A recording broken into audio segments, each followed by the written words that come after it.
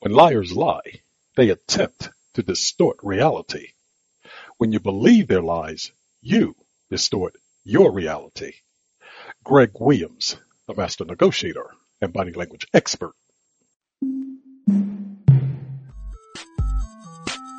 Welcome to Greg Williams, the master negotiator and body language experts podcast.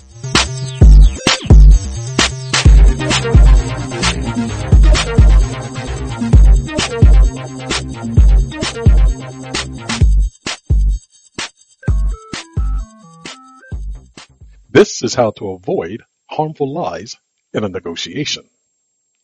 People don't realize they're always negotiating. Lies can be insidious, harmful, and mentally debilitating.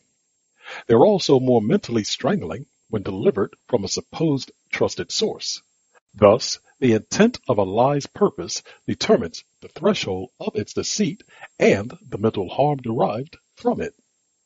A lie can extend calamitous damage into a negotiation, and unfortunately, it can do the same when you're engaged in other aspects of your life. That's why you must arm yourself with the insight needed to gauge when someone is lying, the reason they're doing so, and what their intent is.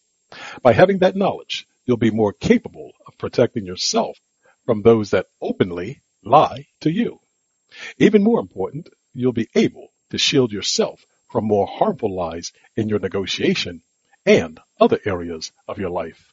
And here's how to do that. Observing lies. Some people see lies as being cute. The kid that has cookie crumbs on his face exclaiming, "I didn't eat the cookies," is an example of how someone might view that as being cute. In such cases, the evidence is staring you in the face. You know the kid is lying. But should you consider that as being cute? It's a question I suggest you pose to yourself, because if you don't confront the kid, you're rewarding his lie, and you're encouraging him to lie to you again in the future. Such lying occurs during a negotiation. A cute lie, or one that doesn't have much bearing on the talks, is told. Should you let it go? The answer, as I state about a lot of things related to negotiations, is it depends. Based on the magnitude of a lie and the intent it's meant to have in the negotiation, you might let it pass to gain insight into how and when the other negotiator may lie again. On the other hand, if it's going to have a profound impact on the current or future negotiations, you might consider spotlighting the lie when it occurs. You do so to place the other negotiator on notice that you're aware of his shenanigans. You might also imply that there'll be a penalty if he persists with telling falsehoods. Like the kid with the cookies, depending on how you feel about the level of the lie and its impact, you'd want to confront and stop it right then versus allowing it to breathe new life into future lies. Why people lie? People lie for a multitude of reasons. Sometimes someone tells a lie to shield another person's feelings from being wounded. At other times, a person may voice a lie related to avoiding an adverse reaction for their gain. It's essential to understand why someone lies because, in so doing, you'll have the perspective for their lie.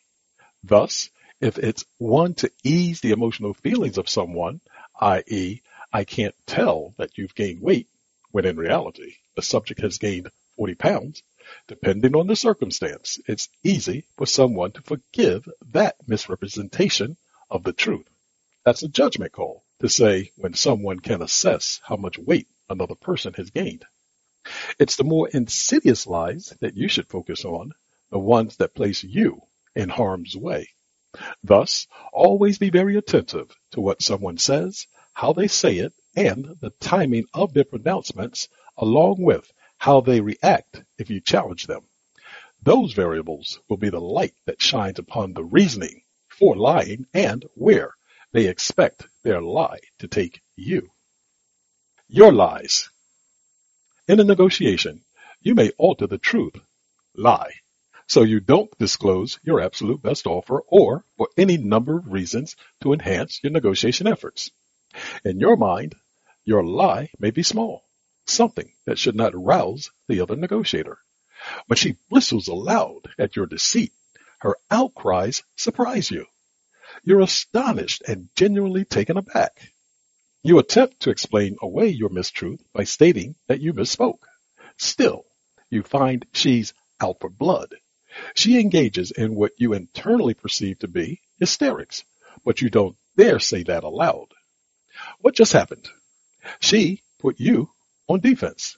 From that position, you may become more apt to make concessions to alleviate the discomfort you've injected into the negotiation.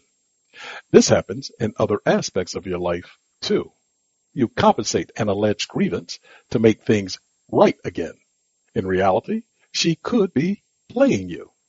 She could be feigning indignation at your lie as a psychological ploy to get you to consent more readily to her future requests. Before telling a lie, even one that you perceive to have little consequences, consider how the other negotiator may use it against you. Many negotiators have lost bargaining sessions due to handing their opposition a tool that their opponent used against them. Don't let that happen to you.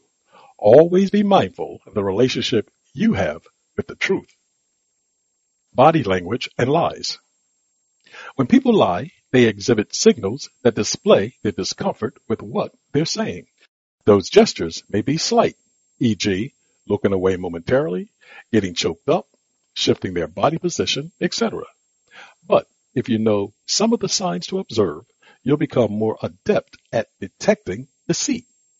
While one body language display can't account for the total accuracy of what someone is experiencing, you can gather such insights from a cluster of their actions. As an example, if someone made a statement you thought was not 100% truthful, you challenged them about the statement's validity, and they began to swallow, and they also began to fidget frequently, that could be a sign that they're lying. By observing multiple movements indicating that someone is experiencing stress, you get closer to the truth. Plus, you also gain insight into why they're lying. While you may have to probe deeper to uncover the source of their lie, by observing their body language, you'll know more about the individual and how to avoid their harmful lies. Reflection.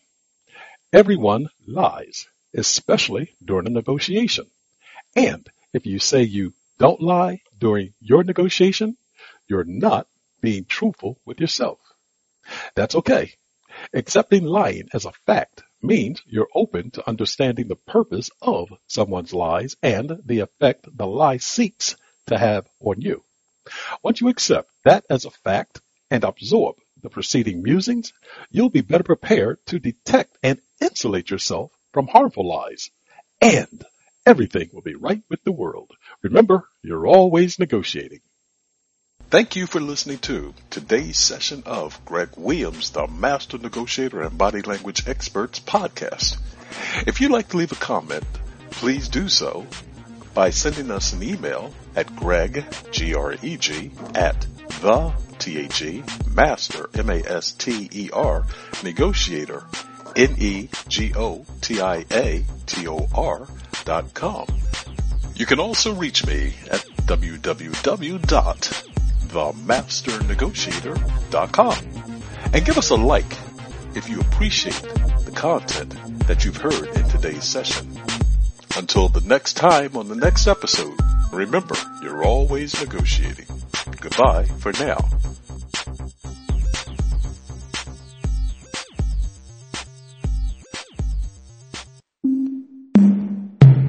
This podcast is a part of the C-Suite Radio Network. For more top business podcasts, visit c-suiteradio.com.